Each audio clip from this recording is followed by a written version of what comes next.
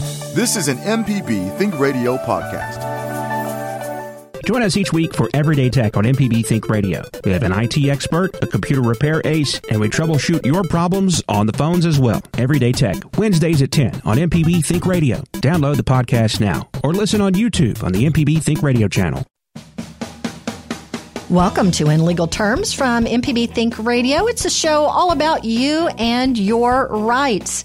Our host is Professor Richard Gershon of the University of Mississippi School of Law. I'm Liz Gill. Professor Gershon, they'll be interested. Is today's topic one of our rights? We'll have to see what our guest has to say. Well, and Liz, I'm excited about this topic. Obviously, the Super Bowl is this weekend, so it could not be a better time to have Professor Rees-Lok on the show. And he is, if I could spend seriously half hour of the show anyway, talking about his accolades and his honors and all the things he does. But he is a distinguished professor of law at the university. He's the Jamie L. Whitten Chair of Law and Government, faculty athletics representative. And he and his wife, Claire, and their family are like also about the nicest people in the world. And so it's always good to welcome Ron to the show. And always a pleasure to have him on, especially to talk about one of your areas of expertise. And you really are a leading expert in the country on sports and gaming law. So could you tell us how you got interested in sports and gaming law? Well, thanks very much, Richard. It's always great to be on with you.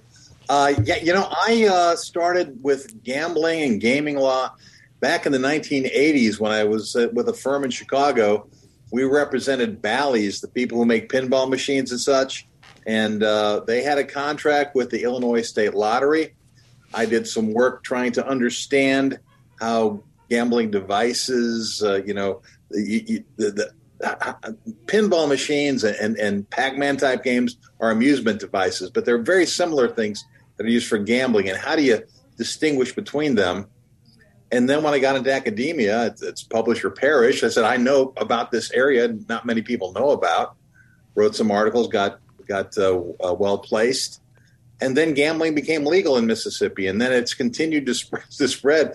As lotteries spread, as casinos spread, and now as sports betting is spreading. There's always been a new evolution, and each one creates all kinds of new concerns and topics, and frankly, 50 or 51 different jurisdictions dealing with it. Well, you mentioned it's become fairly recently legal to gamble in Mississippi, and for some things, in some ways. But is sports gambling in the U.S., even though it's changed a lot, is that legalized gambling a new concept in this country? Well, legalized, I guess it is. There's for many, many years, it's been legal in Nevada to gamble on sports. But there was a federal law called the Wire Act that prevented, and it's still in place, that prevents you from calling from one state to another to place bets. So if you wanted to make a legal bet on sports, pretty much up until 2018, you had to travel to Nevada, place a bet in a casino, and then you go back home and see whether you won or lost or whatever. But that was really the only way to do it until 2018. So it is fairly new. And I mean, can you tell us what there's gambling and there's skill? And I think that's always kind of the dividing line, in terms of what has been regulated. So is there a difference between something that is gambling and something that's skill-based? Well, again, with 50 different states and the D.C. and maybe the federal government, we got a lot of different ways we view this. The traditional definition of gambling is that you put up a bet, you put some money forward, there's an uncertain outcome, and you win or you lose. And that uncertain outcome, this is where things depend on skill or chance. Everyone pretty much always agrees that if it's a chance to do with it, if chance is the determinative factor, that's gambling. The tradition has been that a skill can remove it from the field of gambling, which is why we see so many people playing poker and poker on TV and stuff like that. We've had that for a number of years. That's viewed to be a game of skill. This actually goes way back to King Richard the Lionhearted leaving orders for his troops saying, put down the cards, put down the dice, no betting on that. If you want to bet on horse races, foot races, archery. develop these skills of war in that case. But there's been that division, which some states recognize. A lot of states have said any uncertain. I think around us, traditionally, Arkansas, Tennessee were very strict. If it was uncertain, it was still gambling. But a lot of states said if it's skill, it's a different category. It's so interesting. It really is. And, one that's really not skill, even though we like to think it is lotteries. And lotteries have become very popular. And so what exactly is a lottery? We'll get into sports betting, but what exactly is a lottery? Well, a lottery, of course, as you and I were growing up, it was considered the numbers game. It's what racketeers did. It started as a concept of a daily drawing of 1 through 1,000, so 000 to 999. And the rackets paid back 600 to 1. Your odds are 1,000 out of 1, but 600 to 1. The states do a little worse than that. Most states pay back 500 to 1. But it's a way to raise money for the state. It's usually the worst bet there is. Any bet in Vegas pays back much better than the lottery usually does. But the lottery is considered by a lot of people to be for beneficial causes, to raise money for. In Mississippi, we use it for infrastructure. A lot of places, Tennessee uses it for education. And you know what? If you drop a couple dollars and you have some fun and you daydream about maybe hitting it big, because there's all kinds of games now that have gone way beyond the original daily thing, and with the Mega Millions and Powerball kind of stuff. And for a few dollars, if you can afford it. But on the other hand, lotteries have.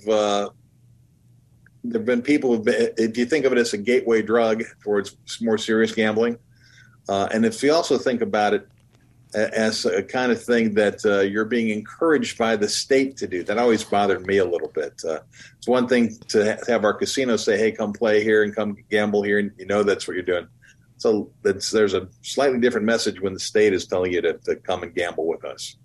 Well, it's almost too. It seems like for most of us if you play the lottery, and I have to admit, my wife Donna and I took a shot on the $1.3 billion, and we figured, okay, we'll blow $10 or so on the $1.10 billion lottery, $3 billion lottery. But, it was a tax, really. And for most people that played that lottery, it was a tax. I always wondered why we don't do the same thing with our since it's tax season coming up, is just say, file your return. If you get it right and you haven't cheated and we audit you and everything's clear, you're part of a lottery to win, X millions of dollars, and people would probably enjoy that and not complain so much about taxes. But so it is. It's basically a tax for most people that play. But now let's talk a little bit about our topic, which is sports betting. And that, when I was a kid, we may have done some parlay sheets when I was in college that, really probably weren't legal. When we bet on teams, probably. I know they weren't. But how did this all evolve? How did sports betting become such a big thing in this country? Well, I think people have always enjoyed sports, and if you have a little money on the game, it raises the stakes and raises the interest for you. And I don't think there's any question about that. And we've known since, you and I were young, high school, college, whatever, there have been ways to gamble. There have been illegal ways to gamble everywhere. And what we've seen develop over the last 5 years, though, is the commercial casinos moving into that field, taking over from the bookies. There are certainly positive aspects to this. We have tax revenue, which you didn't get when it was illegal. You have oversight in games that are run that way. You're not risking committing crimes. You don't have people breaking kneecaps.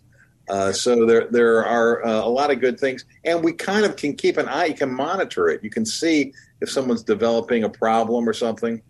So maybe bringing out part of the argument for legalization is that the disinfectant of light on what can be a serious problem. Well, I don't think I have a serious problem, but I absolutely love sports betting.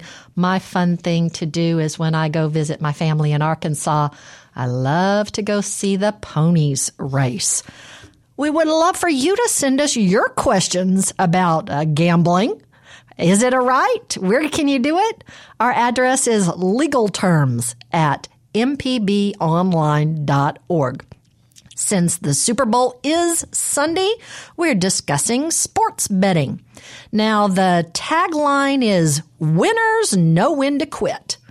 I'll give you some more information about that next. This is In Legal Terms. Now, not everybody has a chance to listen to our show live, so if you've missed any of our program, you can listen to the whole show from our website, inlegalterms.mpbonline.org. Our host is Professor Richard Gershon from the University of Mississippi School of Law. I'm Liz Gill. Hey, if you or someone you know lets gambling get out of hand, you can call the Mississippi Council on Problem and Compulsive Gambling. Their phone number is, if you have a pen, you can write this down. First, their website is msgambler.org. Their phone number is 1-888-777-9696. There's also 6 other organizations that give assistance about gambling. You can find that information on the msgamingcommission.com website. This morning, we're talking about sports betting with our guest, Ron Rychlak, professor at the University of Mississippi School of Law.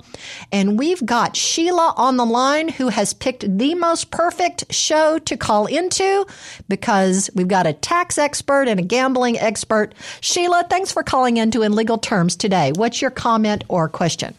My comment is that basically I have to pay taxes on my winnings, so I should be able to declare the money I bet and lose on against my taxes.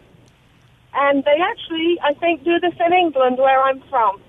Well, Sheila, if I'll be happy to address that. You can, if you keep receipts from your losses, you can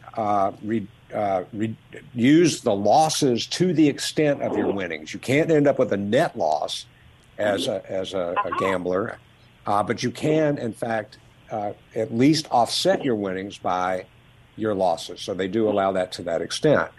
And so, make sure you keep those receipts from your losses. That's why you will see people picking up losing tickets from the ground at horse races and things like that. That's really not completely the way it should be done. But yes, you can offset. Now, the only people who can actually take a net loss will be professional gamblers. There have been some cases where professional gamblers have been held that that's their trade or business, and they can have a net loss that for that year.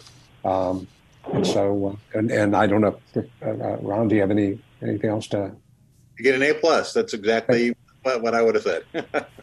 So, Sheila, when you're at the gas station, be sure to pick up all those losing Powerball tickets.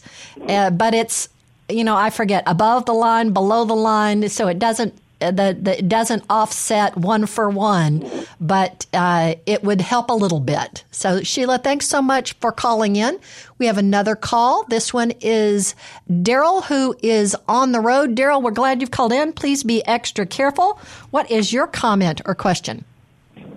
Actually, the caller that preceded me had a very interesting question and call, and I want to thank you for answering that. My question is, does the guest have any knowledge of someone, a participant in an event that was asked to throw the game, for lack of a better term? And there was something else I wanted to ask, but I've forgotten it right now because I was interested in Sheila's question. Thanks, Daryl. Ron, since the Black Sox scandal, have we come across any throwing the game scandals? Yeah, there have been a number. Sadly, the Black Sox, famous the known as Black Sox, or the White Sox of 1919, who threw the World Series to the Cincinnati Red Sox. But there were a number of college basketball fixes in the 1950s. There have been, I think, a few more since then. We had Boston College, Arizona State. Perhaps most notably, and he doesn't admit to having fixed games, but I actually just watched a night or two ago, I think it's on Netflix, the movie about Tim Donaghy, the NBA official who actually spent a couple years in prison. He acknowledges only providing inside information, not actually changing calls or anything, although some of the stuff you see if you watch the movie, it appears that he knew that they were going to, for instance, call palming in a game. He talks about that before the game. And if you're going to start calling a call you've never called before and you call it against players who you know are going to do it, it's influencing the game. So there have been individual players who've been suspended for betting. I mean, the most famous, of course, probably Pete Rose is out of baseball and therefore not eligible for the Hall of Fame because he bet on games he was participating in. So when the Astros got in trouble for cheating and stealing signs, but that was just cheating, or technically maybe cheating. Nobody was enriched financially from betting from that, do we think? That's right. They don't believe it's a betting thing. Betting got the really bad name from the Black Sox series, in baseball in particular. So that's the ultimate sin in baseball. Cheating, stealing signs is an old thing. Using electronics to signal a guy who's up to bat, that was a really bad thing. I think we all have to admit that, but it's just a different category. Well, enough about thanks, Daryl, for your question. Enough about the history and the past. Let's go for the now. We've got the Super Bowl coming up. So many Mississippi players are playing in it. Where can we go to make a sports bet in Mississippi? Well, in Mississippi, sports betting is legal at our casinos, and that's where you have to go. Now, some states you're able to both, and we probably see ads on this if you watch sports on TV. You do see people talking about making bets on their phone. We do not have that in Mississippi unless you're at a casino. If you're at a casino, on the casino property, you actually can bet on your phone. But we do not have what they do have in I know Tennessee and a number of states. I don't have the list in front of me where you can just bet directly from your phone without ever going to a casino. Tennessee doesn't even have casinos. It's sort of funny. They don't have casinos, but you can bet on your phone. It's so interesting, Ron. So you see ads all the time though for FanDuel and also the big casinos in Nevada now have their own sites that you can bet on from your phone. So how can those rules be enforced? I mean, yeah, I know when I order a movie on Amazon and it charges me Mississippi state tax now, it knows to do that. But what about how does that enforce? How do they know that I'm actually using my phone to bet like that? There's a thing called geofencing that they do, and it was fascinating. There used to be. New York now allows betting on the phone in New York, but it used to be you couldn't in New York, but you could in New Jersey. And there were maps you could trace, and you could see where every bet was placed. And there were enormous numbers of bets placed just across the line. People from New York would go into New Jersey, place their bet, turn around, and go back home. Probably there are people who live close to Tennessee or elsewhere, probably cross the state line to place bets there. That's of course always a problem for a state if you're bleeding bets. If money is flowing outside the state and you're suffering whatever adverse consequences come from problem gambling, but your state is not raking in the money, that's how you really get to an escalation of various forms of gambling. That's how lotteries spread often across the United States. I think it's fascinating to note that there are 4 states that don't have lotteries anymore. Alabama, the Bible Belt, but Utah, strong Mormon presence, and the other 2 are Alaska and Hawaii, which don't have neighboring states that encourage you to take that step. Yeah, and I think probably those are the same problems with dry counties and not dry counties. As you know, people will just go across the county line, and so gambling is similar. Yeah. Do you think? And I know you wrote a paper about that. I mean, is gambling increasing in the United States, and is it becoming a problem? Liz talked about making sure you get help if you have that problem. Yeah, it's clear that gambling is dramatically increasing. The sports betting, in particular, I think a lot of people find sports betting attractive. One of the things Liz mentioned, liking to play the ponies. One area of gambling that's dropping a lot is parimutuel betting, horses and dogs.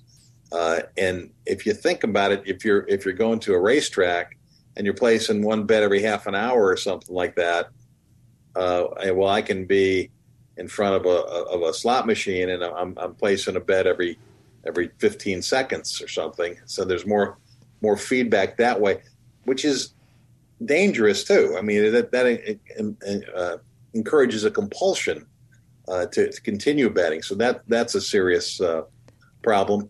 But with sports betting, the tradition of sports betting was we bet on a game and we bet on someone to win or lose, and then you kind of watch the game. But with the phones now, the phones understand the casinos are going to know what teams you like, what kind of bets you like, how you're doing that day. You're having a bad day. Do you think you can bounce back in this game tonight? We'll give you a deal. Or, hey, you've won 3 games today. You want to parlay that with a 4th?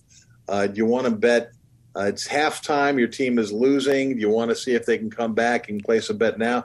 You want to bet if this guy can make this free throw or this next batter is going to strike out? All those are available.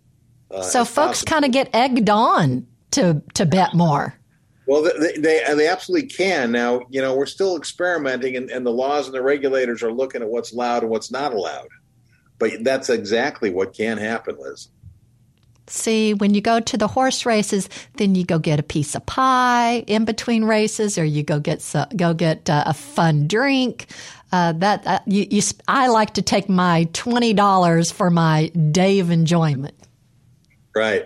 Well, one of the most interesting stories that came out of the NFL just a couple of weeks ago, it was the Colts, I believe, were leading a game 30-0 at half against, I think it was the Vikings.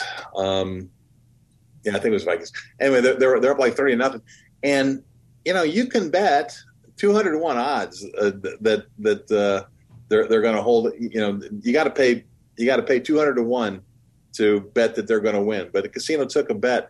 There's a guy who thought he was going to win an easy $9. He put up $1,800 at the chance of winning 9 back. And darn it, if the other team didn't come back and win in overtime, in overtime. It's those kind of proposition bets, prop bets they're called, can be made throughout the game. Who's going to make most yardage in the third quarter? That escalates the level, the engagement in sports betting.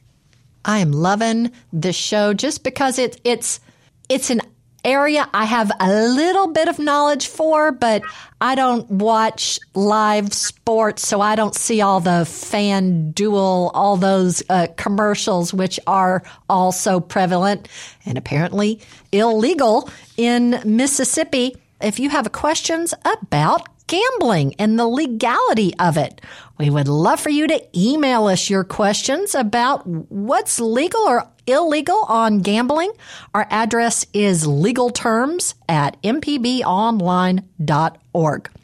We're talking with our very good friend, Ron Reischlock, Distinguished Professor of Law from the University of Mississippi School of Law. We're talking about sports betting, and Professor Reischlock mentioned you can bet at a casino, but where's a casino when you need one? I'll tell you about that next. You're listening to In Legal Terms on MPB Think Radio. Professor Richard Gershon is our expert host. I'm Liz Gill.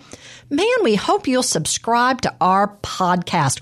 Or I'm loving listening to our MPB Think Radio recordings from mpbonline.org/radio. Because they're all there at that one website. So whether if it's for the Super Bowl or you've got a good feeling about the baseball season coming up, if you are looking to gamble in Mississippi, you can head over to Tunica, Coahoma, Washington, Warren, or Adams County, all along the river. You can also go to Harrison County on the coast, or Neshoba and Jones counties have tribal casino opportunities. You can check out that Mississippi Gaming Commission's website, msgamingcommission.com. This morning, we are talking about gaming laws with our guest, University of Mississippi School of Law, Professor Ron Reischlock.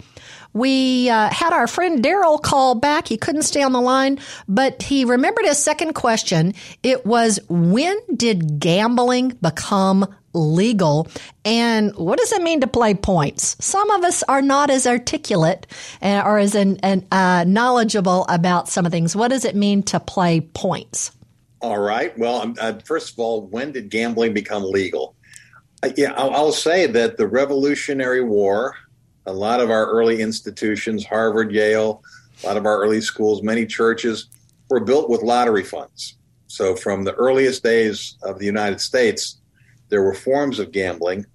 Most lotteries were stopped by about 1830, and we went through a period of pretty much prohibition till after the Civil War, when Mississippi had a lottery following the Civil War because it was so devastating financially to the South. Most southern states started lotteries. Louisiana's kept theirs going for a very long time after everyone else had closed down, and in fact became nationally known.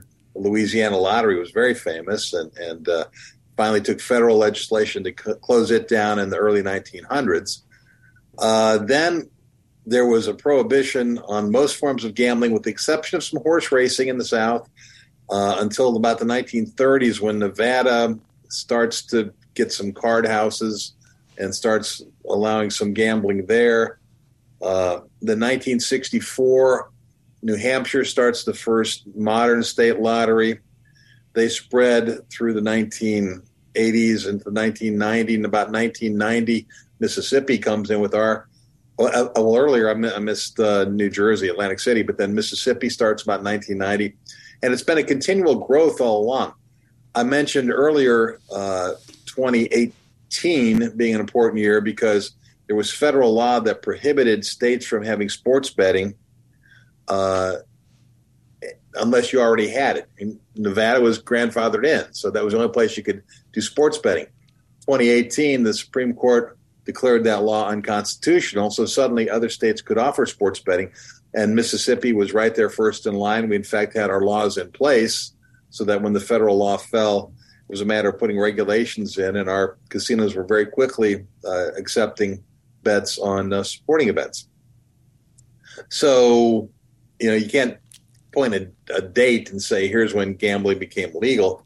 In terms of playing points, I believe what Daryl's talking about is point shaving, or the point spread, I should say. And that's actually an innovation that made it possible to permit betting. So if you've got, let's say the basketball team at Mississippi State, they're having a good year, and they're playing a team from Wisconsin that's having a really terrible year. And it's clear that Mississippi State's going to win. Well, you can't really, no one's going to bet on the Wisconsin team unless you say Mississippi State has to win by 20 points. Now, if Wisconsin comes within 20 points, the bettors who back Wisconsin win that bet. So the point spread becomes important. The point spread also, though, is where gamblers have been able to pressure players sometimes. We don't want you to lose. We just want you to win by less than 20 points. And there's been threats. In fact, the coach at Dayton University, Anthony Grant, Dayton University basketball head coach, just a couple of weeks ago, talked about how many gamblers are calling up his players, complaining to them, threatening them because they won some games, but they did not beat the point spread. People start to feel ownership in this stuff, and that's a serious problem, particularly when we allow betting on college sports. There are a lot of pressures on college athletes. I work with them very closely, and they're so busy and so many demands on them, and now they've got people calling them and pressuring them because they're not winning by enough. I actually got to address the NCAA annual meeting a few years ago, a room full of athletic directors, and I said, what's going to happen when your alumni start calling up complaining that your coach is winning, but he's not beating the point spread. And I was sort of scoffed at, but I think we're going to see that situation happen. And it'll be interesting to see how organized sports responds. Well, even when you watch sporting events now, the announcers make kind of veiled references to this point spread. When, somebody kicks a late field goal in a game that they're already way behind or way in front, but it might affect the point spread. So it has a pervasive impact. So now one of the things that worries me is minors betting. How old does somebody have to be to make a bet? Almost everywhere. In all of our Mississippi casinos, you've got to be 21. Some of the Indian casinos permit 18, and that can vary state to state. Most places, and certainly the commercial casinos in Mississippi, it's 21. And you mentioned the pressure on athletes. I mean, have you seen pressure on students generally at college campuses to be involved? Do you think that has increased on college campuses?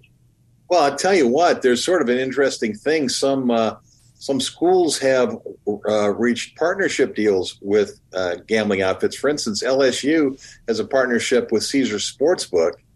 After they reached that deal, they sent an email out encouraging recipients, including students, some of whom were under 21, to place your first bet and earn your first bonus. But there are deals. Michigan State has a deal. University of Maryland has a deal. University of Colorado has a deal. Even Texas Christian University in Fort Worth has a deal with casino interests. So it's an interesting new world of gambling and sports. It's the sort of the third rail for those of us who work with college athletes.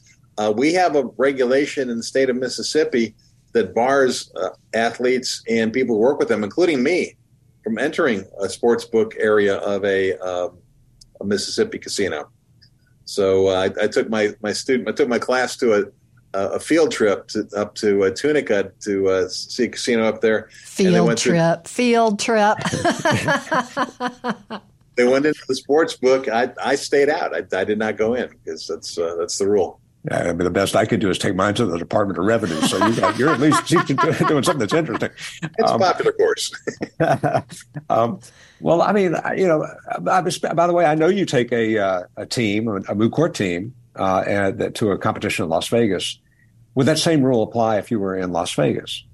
The Mississippi regulation would not apply. However, they do have me sign something saying I won't enter into a sports book anywhere. So I would not enter even in Vegas. It's really interesting. So it is hard to enforce these laws over 50 states and over the internet. Certainly.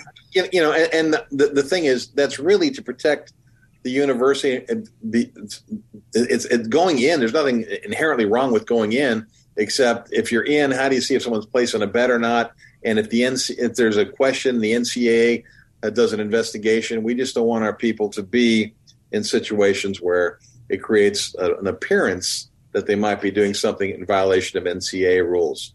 Yeah, and it's I mean, we're so lucky to have you because you are involved in athletics here, and you also are an expert in gaming law. And I think now that intersection is so important.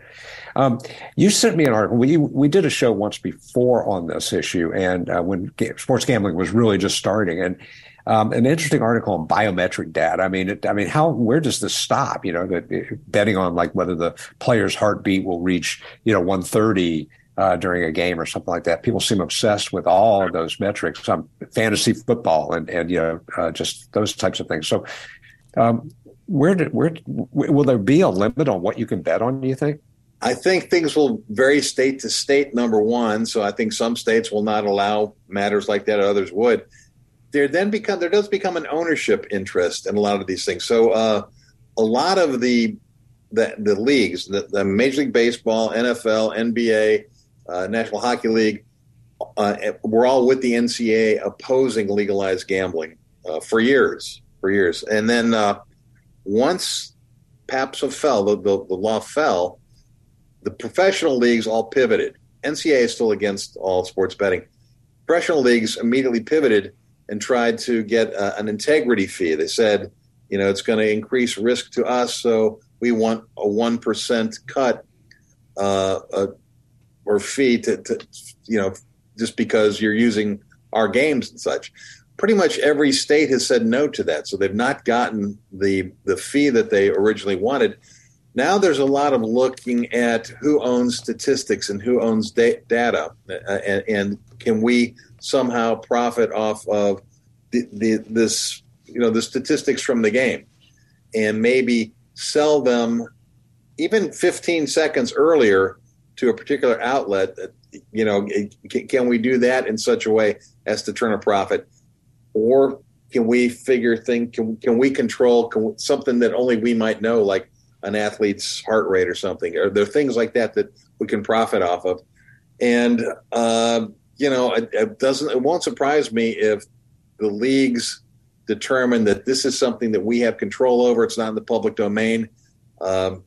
Maybe we can sell that for a profit. I don't know how much fun it's going to be to bet somebody's heart rate, but if you're a gambler, you might want to know somebody's heart rate to influence how you bet on their performance.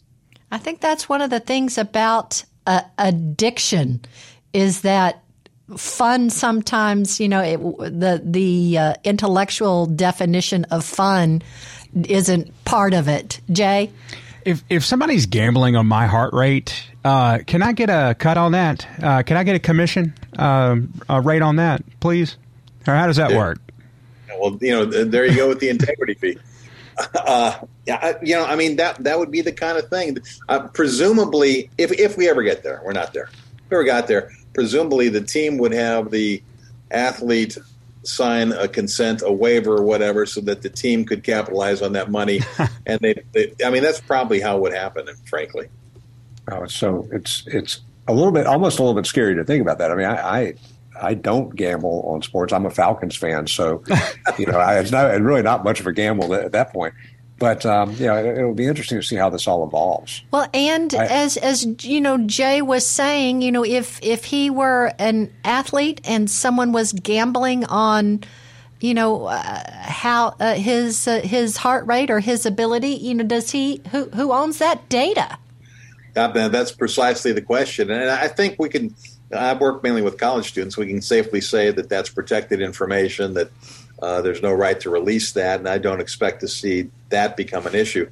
I could see professional athletes signing deals with their teams that would include the team's ability to release that kind of information, which then would probably be purchased by gamblers who are actually betting on something other than the heart rate. They would be using that information to form their bets. We have NIL now, name and image and likeness.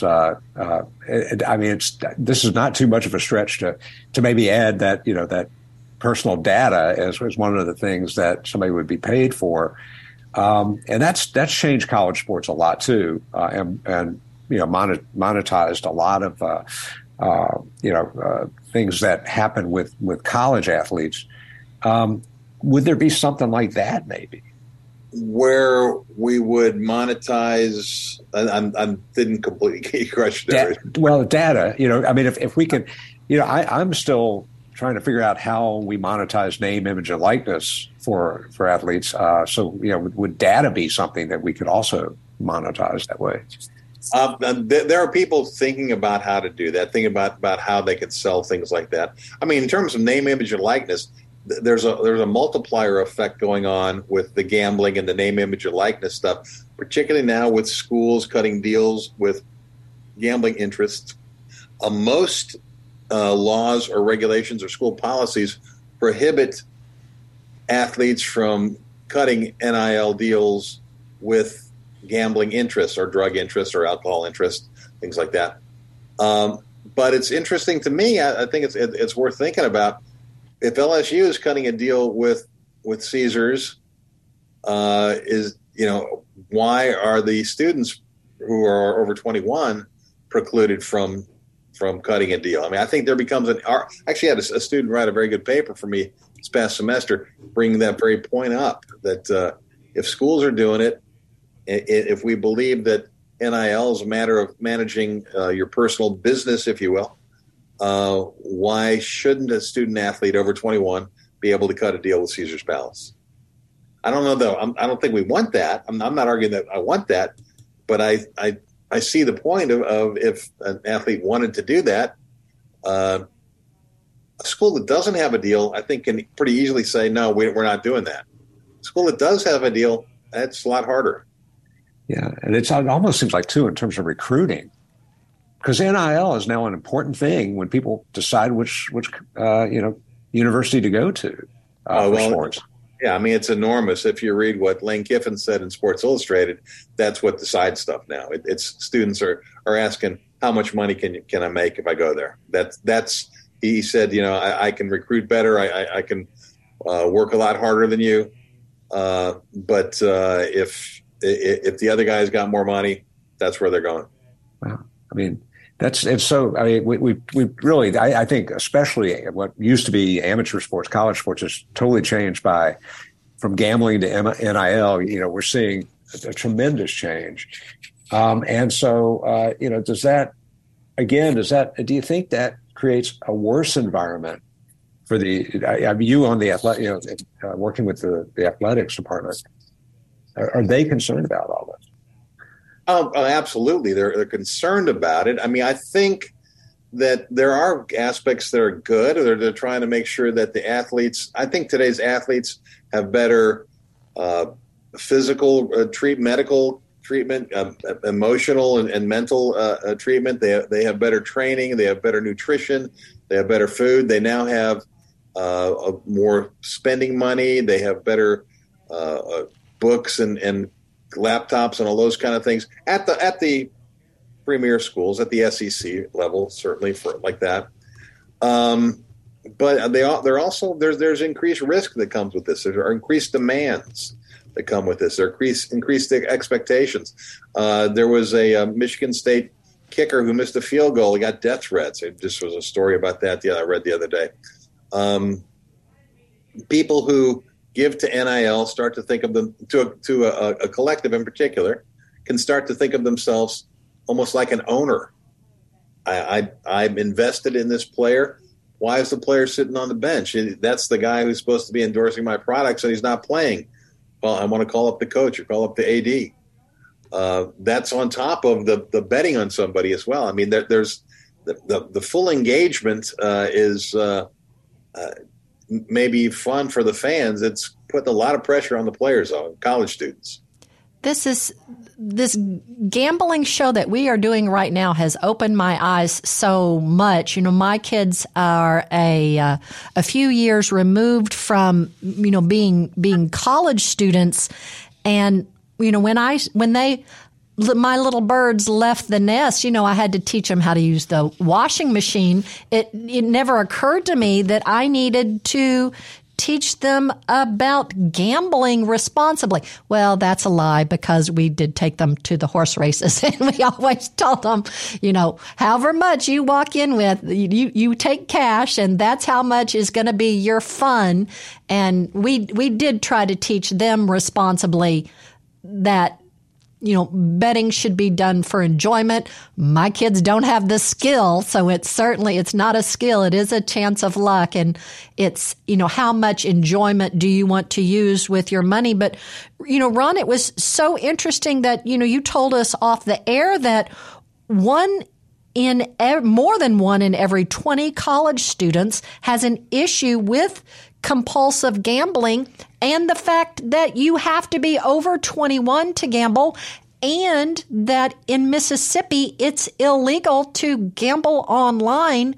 So have any 19-year-old boys who gamble on their laptops in college, have any been arrested or fined, or any that you know of? I'm not aware of prosecution against the individual gamblers, but I do. I mean, I've talked to law students, so college graduates, ask them, how many of you bet online? A lot of the guys will raise their hand, say they have, and they'll think it's legal. I'll ask them, do you think it's legal? And with very few exceptions, it's not legal, what they're doing, the places where I've asked them, and they're unaware of that. Had a student propose writing a paper about why it was legal to bet on this particular online site, and I said, well, what makes you think it's legal? And he pulled it up and said, well, it says it's legal. He ended up writing his paper about how that company was lying by saying it was legal, when in fact, of course, in Mississippi, online gambling is illegal. So it's a serious. We talk a lot about athletes. There is serious concern about what's going on in college campuses in general with our general students, and parents do need to be aware of that. And it's really, I think it's so interesting, for long term. I mean, just the ability to buy, it was shopping online. People get obsessed with that. So when you start talking about being able to bet on lots of different things online, you can really see how someone could get into financial trouble very quickly. Well, yeah, and college campuses, there are some. There was a task force on college gambling that was put together through Harvard Medical School that came up with a lot of proposals, things that colleges should do. And colleges, only about 23% of colleges nationally have any kind of program looking at gambling. They all do about unsafe sex, about drugs, about drinking, but they're not looking at gambling. Gambling often leads to problems with drugs and alcohol and things like that. So I think it's something that any college administrator should be aware of, parents should be aware of, and be aware of in yourself. We're going to see upticks in problems. I'm not a prohibitionist. I think you can have fun at a casino, and there's nothing wrong with that. But if you do it responsibly, like Liz said. All right. Well, it is time. Super Bowl is this weekend. Real quick, Professor Gershon, are you think the Eagles or the Kansas City Chiefs? What do you think? I have two good friends. One teaches another law school, and one is our associate dean here, who are Eagle fans. So I'm rooting for the Eagles. All right, Ron. If you had $2 to put down, who would you bet on? I can't go against Patrick Mahomes, so I'm sad.